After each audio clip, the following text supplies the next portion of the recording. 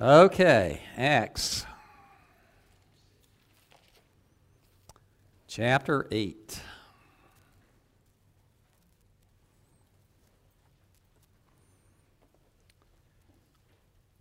We're going to be looking at a big chunk, verses 1 through 25. Saul approved of his execution. This is coming on the heels of Stephen being martyred for his faith. And Saul approved the execution, and there arose on that day a great persecution against the church in Jerusalem, and they were all scattered throughout the regions of Judea and Samaria except the apostles. Devout men buried Stephen and made great lamentation over him, but Saul was ravaging the church and entering house after house. He dragged off men and women and committed them to prison.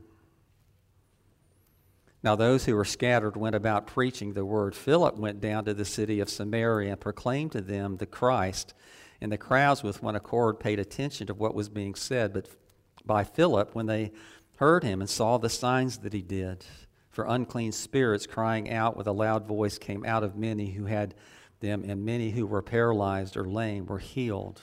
So there was much joy in that city. But there was a man named Simon who had previously practiced magic in the city and amazed the people of Samaria, saying that he himself was somebody great. They all paid attention to him, from the least to the greatest, saying, "This man is the power of God that is called great." And they paid attention to him because for a long time he had amazed them with his magic. But when they believed Philip as he preached good news about the kingdom of God in the name of Jesus Christ, they were baptized, both men and women. Even Simon himself believed, and then after being baptized, he continued with Philip, and seeing signs and great miracles performed, he was amazed. Now when the apostles at Jerusalem heard that Samaria had received the word of God, they sent to them Peter and John, who came down and prayed for them that they might receive the Holy Spirit. For he had not yet fallen on any of them, but they had only been baptized in the name of the Lord Jesus. Then they laid their hands on them, and they received the Holy Spirit. And when Simon saw that the Spirit was given through the laying on of the apostles' hands, he offered them money, saying, "Give me this power also, so that anyone on whom I lay my hands may receive the Holy Spirit." But Peter said to him, "May your silver perish with you, because you thought you could obtain the gift of God with money. You have neither part nor lot in this matter, for your heart is not right before God. Repent, therefore, of this wickedness of yours, and pray to the Lord that, if possible, the intent of your heart may be forgiven. For I see that you are in the gall of bitterness and in the bond of iniquity." And Simon answered, "Pray for me to the Lord, that nothing of what you have said may come upon me." And when they had testified and spoken the word of the Lord, they returned to Jerusalem, preaching the gospel to many villages of the Samaritans.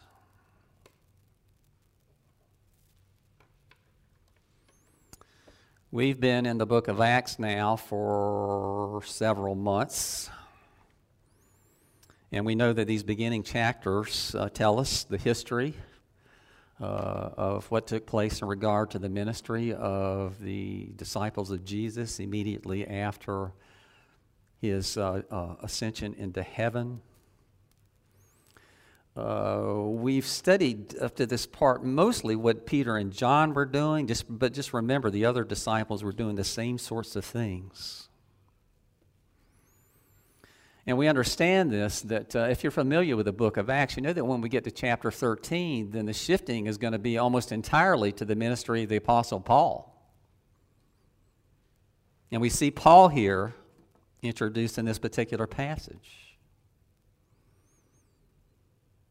Here he's called Saul. We know that when he actually comes active in the ministry, that his name will be changed to Paul. First time he appears. Up to now, the persecution of the church has been restricted more or less to Jerusalem, not so much beyond. But as the gospel begins to spread like a raging fire through Jerusalem and beyond, persecution follows rapidly on its heels. And that is often the case, as history attests. Where the gospel goes, persecution typically arises. It gets so difficult in Jerusalem that they scatter throughout the regions of Judea and Samaria. They, we understand here, being those who heard the message of the apostles and they believed it.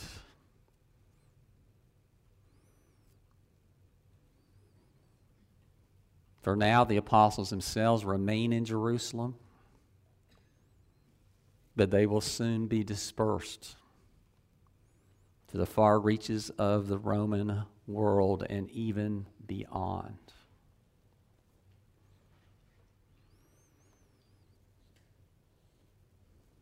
Remember the Great Commission. Jesus called them to go to the remotest parts of the world, not to just stay in Jerusalem.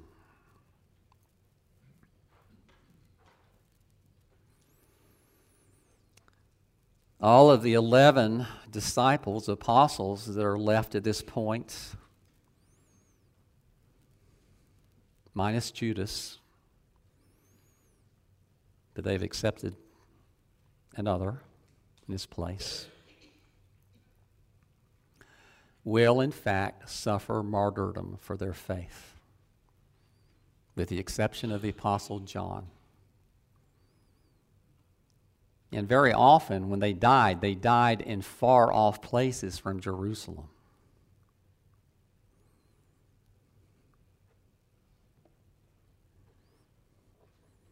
But here we have the apostle, not the Apostle Paul yet, but Saul, who will be called Paul, who is ravaging the church and entering house after house. He dragged off men and women and committed them to prison. It seems at this point that Paul himself was the greatest persecutor of the early church. Not just a persecutor of the church, but perhaps the greatest persecutor of the church. That scattering was a good thing. They certainly, when they started causing the church to scatter, they thought it was a good thing that they would be spread out and that would be the end of this business that they were doing. But actually what they're doing is helping to fulfill the Great Commission. The ravaging of the church causes the church to spread.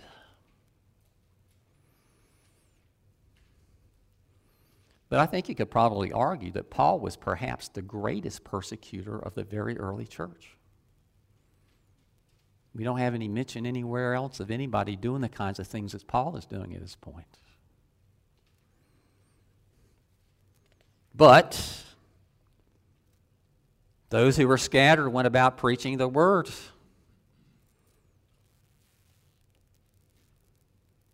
Philip goes down to Samaria and proclaims the gospel of Christ to them.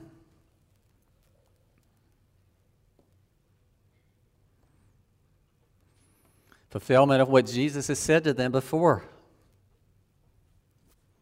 You will receive power when the Holy Spirit has come upon you, and you will be my witnesses in Jerusalem and in Judea and Samaria and to the end of the world. So we're seeing the Great Commission actually coming to fulfillment at this point. Just the roots of it starting. And it all started with persecution of the church.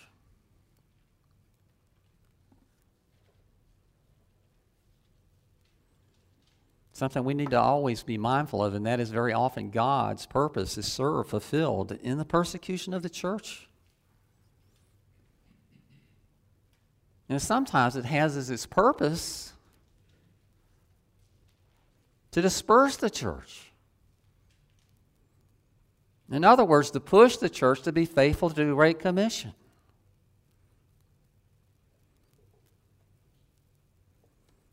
Philip went to Samaria, the city, which is just north of Jerusalem, about 30 miles. Philip is one of the original 12 disciples of Jesus.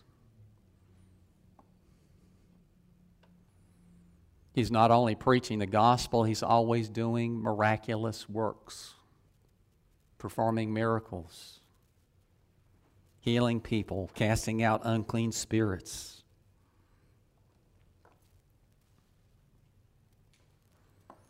I think that most of us would agree with this, that modern medicine in our day has accomplished a lot.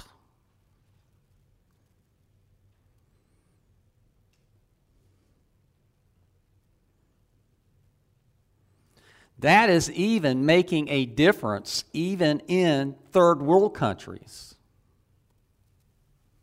Just looking at some statistics this week, because I wanted to figure out where we are now compared to where we were, 100 years ago as far as just the wealth and well-being of people in general. In 1950 in the United States, the average lifespan was 60 years. Now, how many people in here are over 60? Most of us. 2015, it is 79 years.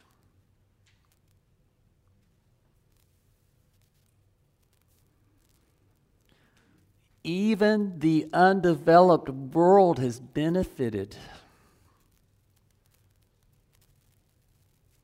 In 1950, the average lifespan in our dear Uganda was 40 years.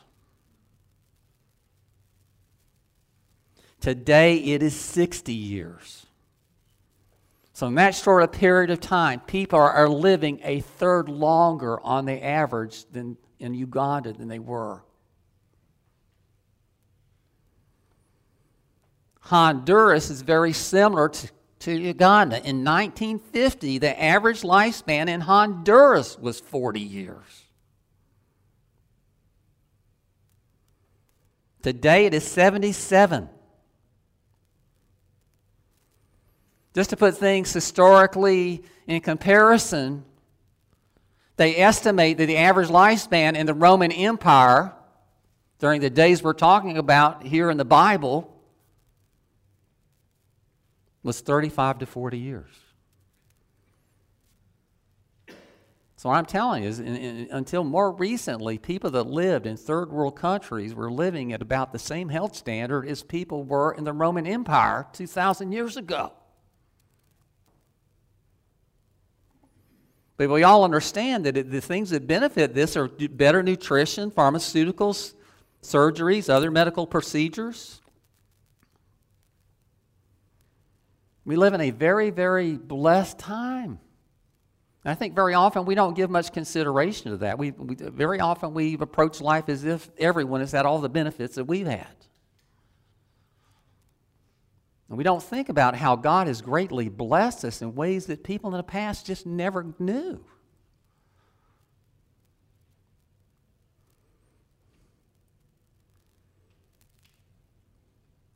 People are healed today regularly from debilitating diseases. Better nutrition, better medical care.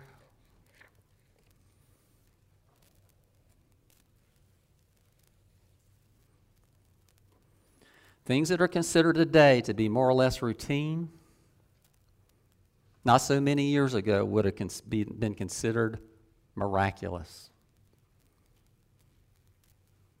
We live in the day of great miracles, perhaps more than any other time in the history of the world, and we're almost oblivious to it.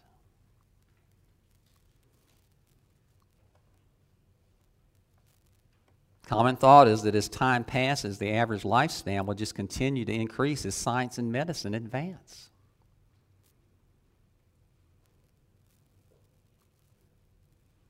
Which is all great. But what I would say to you is this, is it's not all great. That this has had some degree of negative effects upon us. That very often the human advances that have been made have dulled us to what is truly miraculous.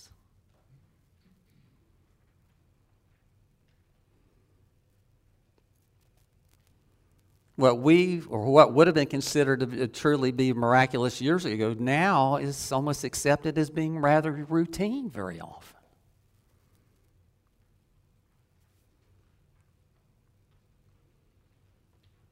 We're living longer on the average. Why? Well, because God has blessed us in ways that He didn't bless other people in the past.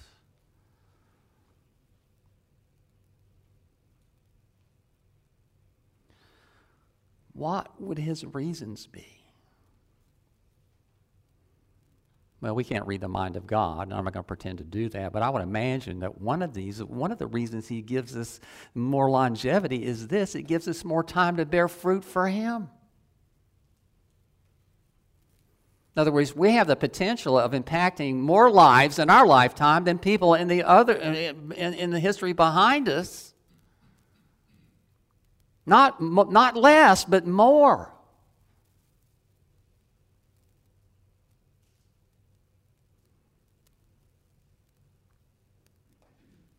Unfortunately, very often Christians approach retirement not much differently than unbelievers. With a mindset that, all those working years, I had to do that and this, that, and the other. Now I'm in retirement. Now it's my time to do what I want to do. To be about my own things. To be about my own business.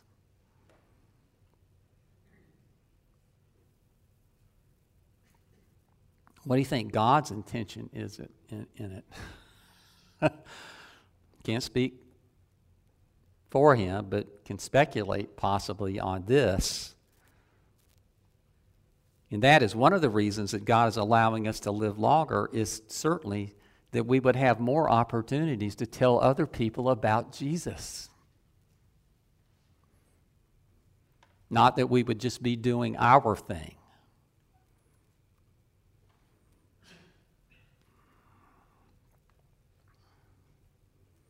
Simon was a witch doctor, basically. He practiced magic and amazed the people.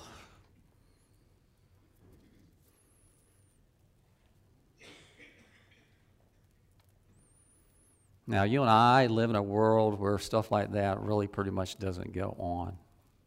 I mean, how many witch doctors do you know? I mean, literally. Not doctors you consider maybe to be witches.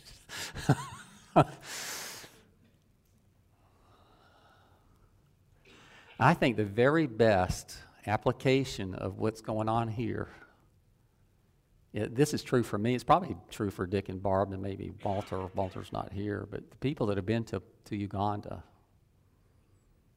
And let me tell you this, Lori too, especially Lori in a sense. Lori and I were the first of all those people to go.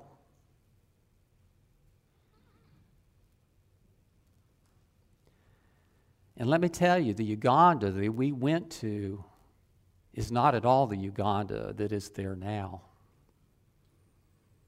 I mean, things have turned around. Things are so much better. And this, we were there when the country was still suffering from the ravages of war brought on by Idi Amin.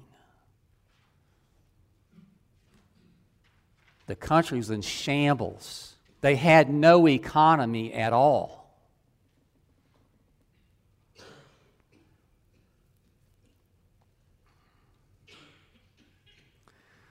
But they first went to, they were in Kampala. That's where Jack Miller started his ministry, and they eventually gravitated to a place called Fort Portal, and from Fort Portal, they eventually went up into a place called Bunda Balinga, which is right on the border with Zaire.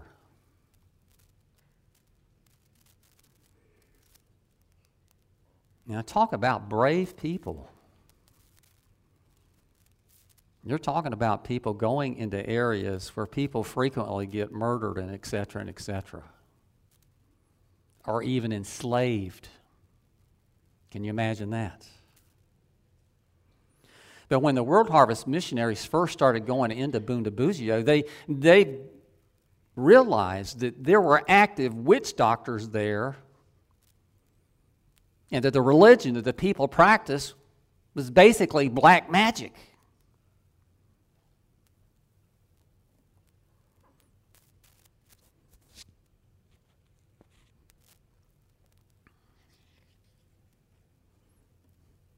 But nonetheless, they did their evangelism. You know what happened? Eventually, they had witch doctors, ex-witch doctors, converting to Christianity. They had a big party at the church one day where all these witch doctors brought all of their trinkets they used in their dark arts and whatever, and they built a big bonfire in front of the church, and they burned it all up.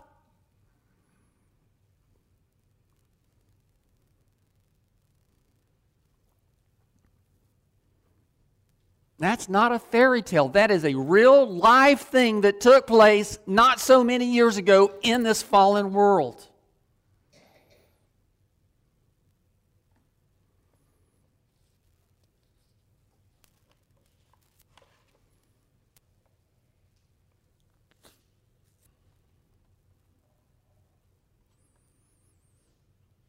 I want to read something to you. If you want to know more about the conflict, there's no better book than A Distant Grief by Kepha Simpanji. He is a dear brother in Christ. He is a pastor in Uganda.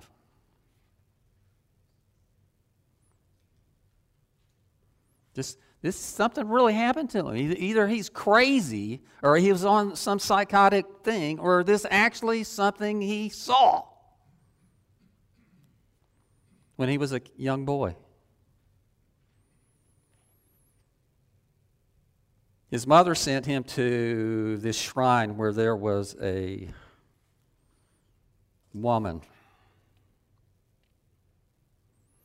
In the center of the shrine were 4 roof poles embroidered with colored beads and bat claws, and through the poles I saw a long hearth covered with goat skins. The hearth was protected by a barrier raised of shields, and behind the barrier was a burning fire. In the hot coals of the fire sat a woman.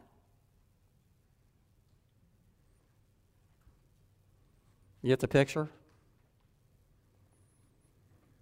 I stared at her in astonishment, and she welcomed me in the same male voice I had heard from the doorway. Come here, my child, do not be afraid. I am glad to see you, and will soon be happy in your you will soon be happy in your new home. My heart was beating furiously as I knelt and returned her greeting in the manner my mother had taught me. The woman smiled at me, pleased at my politeness, but my face was frozen in fear. Who was this woman who could sit in the middle of a scorching hot fire and not be burned? Why did she speak like a man? I stared at the flames licking around her clothes, but I could see nothing unusual in her dress. She wore a simple cloth garment like the women of my own village, and her hair was well trimmed. There were no tribal scars on her face. Her one exceptional feature was her kindness to me, a small child and a stranger in her house.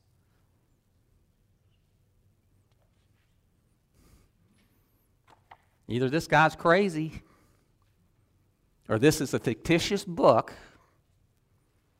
or this is true in the world not so many years ago.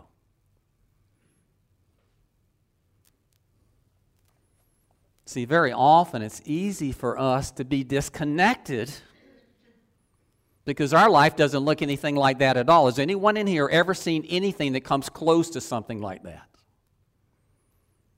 When we first read it, we're going, I don't believe that. Stuff like that doesn't really happen. But what I'm telling you is in today's world, in places, stuff like this is happening right now. Just because we're blind to it, just because we're ignorant of it, doesn't mean that this presence is not still here in the world.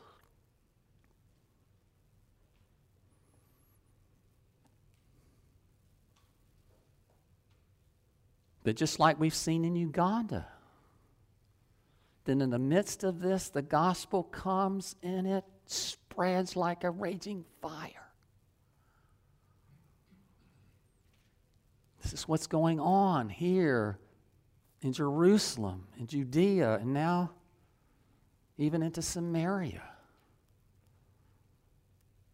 And it's going to continue to spread and grow the church.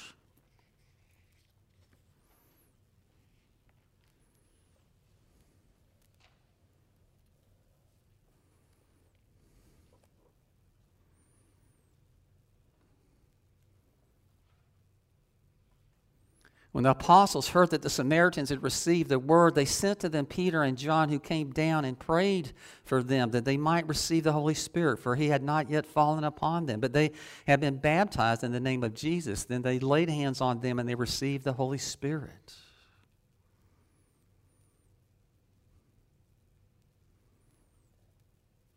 There's a question here that's not necessarily that easy to answer. And that is, when did these Samaritans actually come to faith in Jesus? Was it before or after John and Peter came?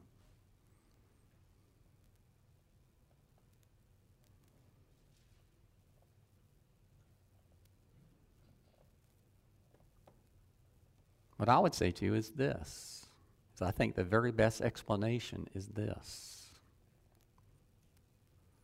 The Holy Spirit does not only set us aside and saves us, He also empowers us.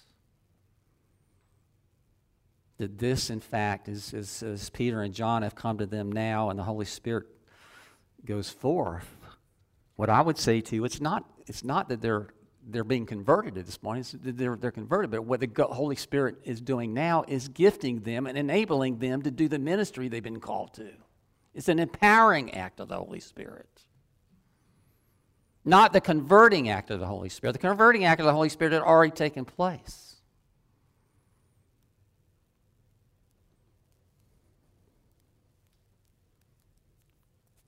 The Holy Spirit not only converts, but He also enables every believer. He gifts us and enables us to be used actively in the ministry of Jesus Christ here in the world, in some fashion, in some way.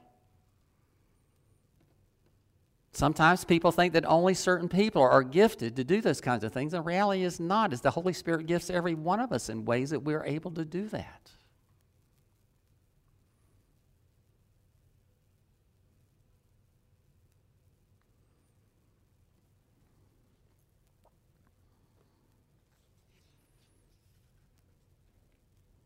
The Holy Spirit not only converts, He also enables every believer, not just some.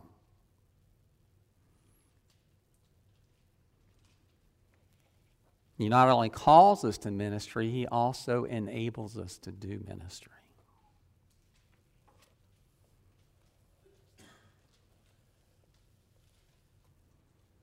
Simon, seeing all this going on, he tried to bribe the apostles to do the same for him. So this is one of the questions. Was Simon converted? Was he a believer? Etc.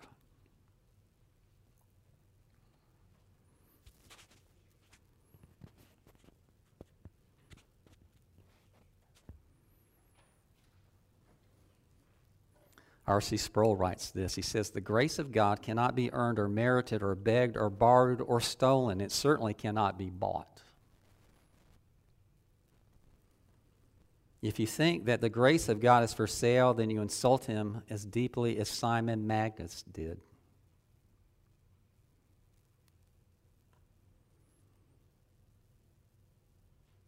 Just remember, grace is always unmerited favor, freely given, never deserved, earned, or purchased. Period.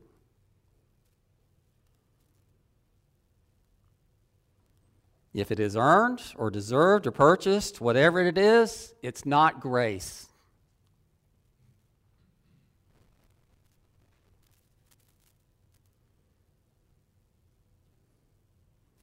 Now, so a great debate is raged in the church through all these years. Was Simon a believer or was Simon not a believer? Some people are going, other people are going. Some people are like, who knows, who cares?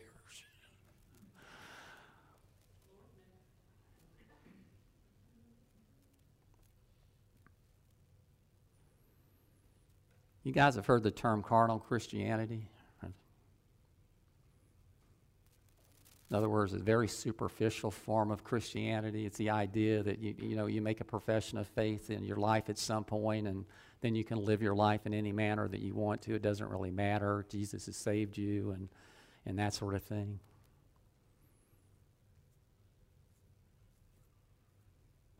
Would you say that's common thought today or a rare thing? Very common. Very common amongst church people. If somebody, when they were 10 years old, they were baptized, they made a profession of faith in Jesus Christ, and that was just it. Doesn't matter how they lived their life since then. You think there are a lot of people that fit in that category? They're confident they're going to heaven just simply because they were baptized or made a profession of faith sometime in their life, but they haven't lived anything like a Christian's called to. Unfortunately, I think there are probably a lot of people that would fit in that category, especially in places like the good old US of A.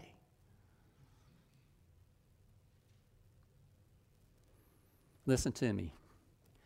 Real conversion always means radical life change. Always.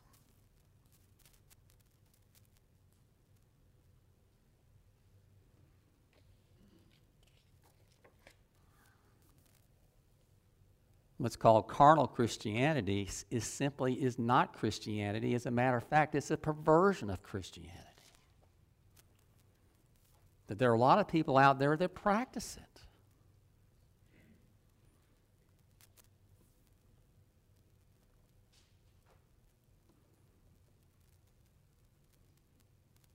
Is Simon saved or not? I don't know. Not that big of a deal to me. I don't know about you.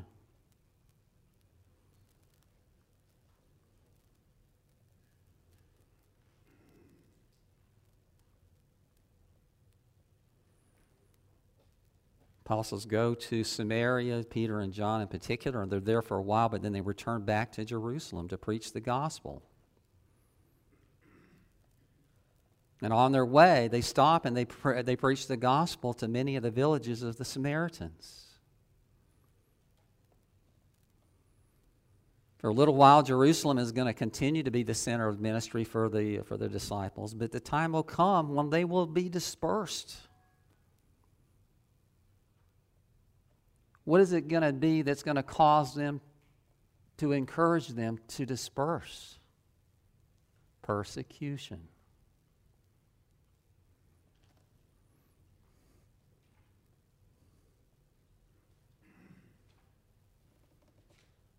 And reality is this, as we know from his history, that 11 of the original disciples died martyrs' deaths. John was the only one that did not.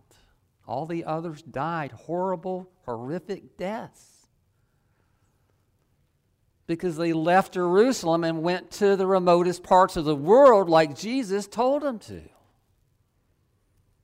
That was their great commission, not to stay in Jerusalem, but to go forth into the world.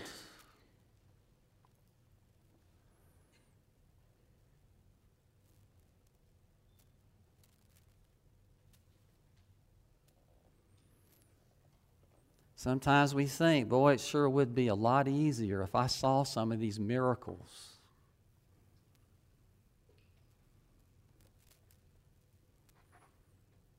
But as we have said recently a number of times, if you want to look at a miracle that's really close to home, look at yourself.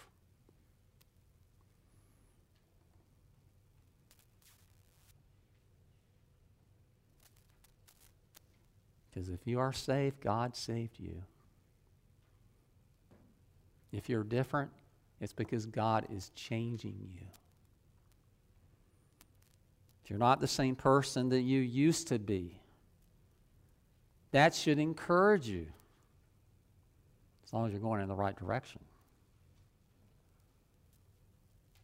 Then God sent His Spirit, and His Spirit indwells you. And as the Spirit indwells you, then you are being changed. You're becoming more and more that temple of the Holy Spirit.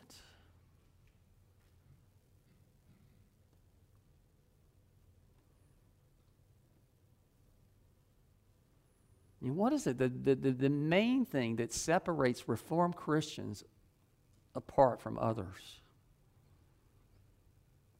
you can say it in one sentence. God saved me. I did not save myself. God saved me. I didn't do it. God saved me. I deserve no credit for it.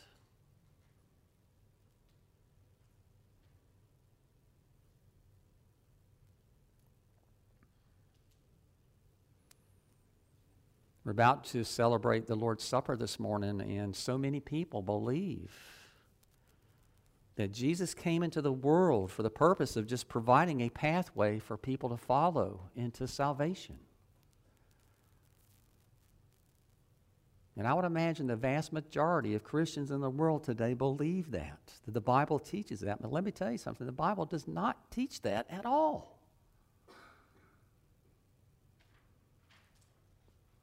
The Bible teaches us that Jesus came into the world to save the elect. Now, we don't know who they are, and very often they're the people that we don't think are.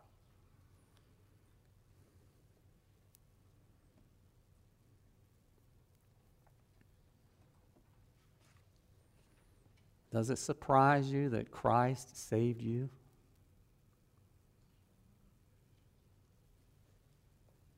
It should, because if it doesn't, you don't know yourself very well.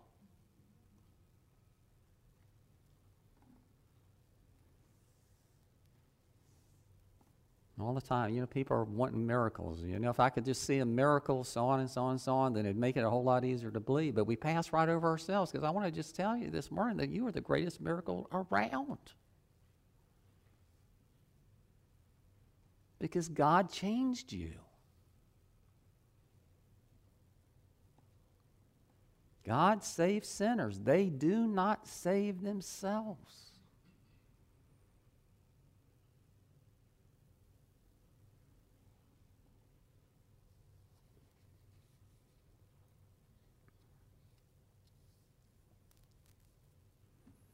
What a precious truth that is.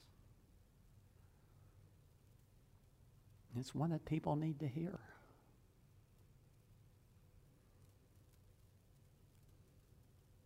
Makes all the difference in the world to understand that simple truth. Let me tell you something. If that doesn't motivate us, nothing's going to.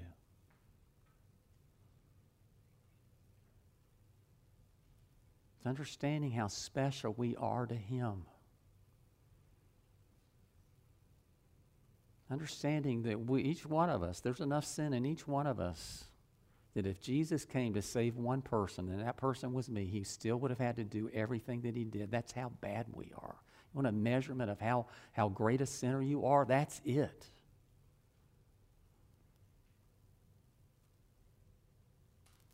It's also a measure of how great His love for you is.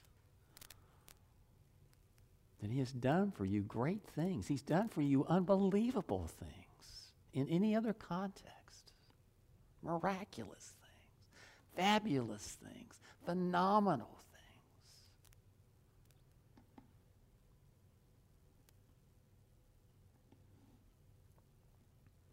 Why did He say, do this in remembrance of me? Obviously, because we need to remember this, right? So what is it that we're remembering when we take the Lord's Supper?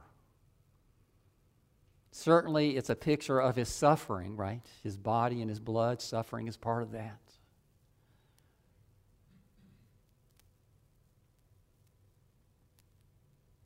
But at the same time, it is the one and only measure of how great the love of God is for us. He held nothing back. He gave it all. For Bucky, for Joan, for Butch, all.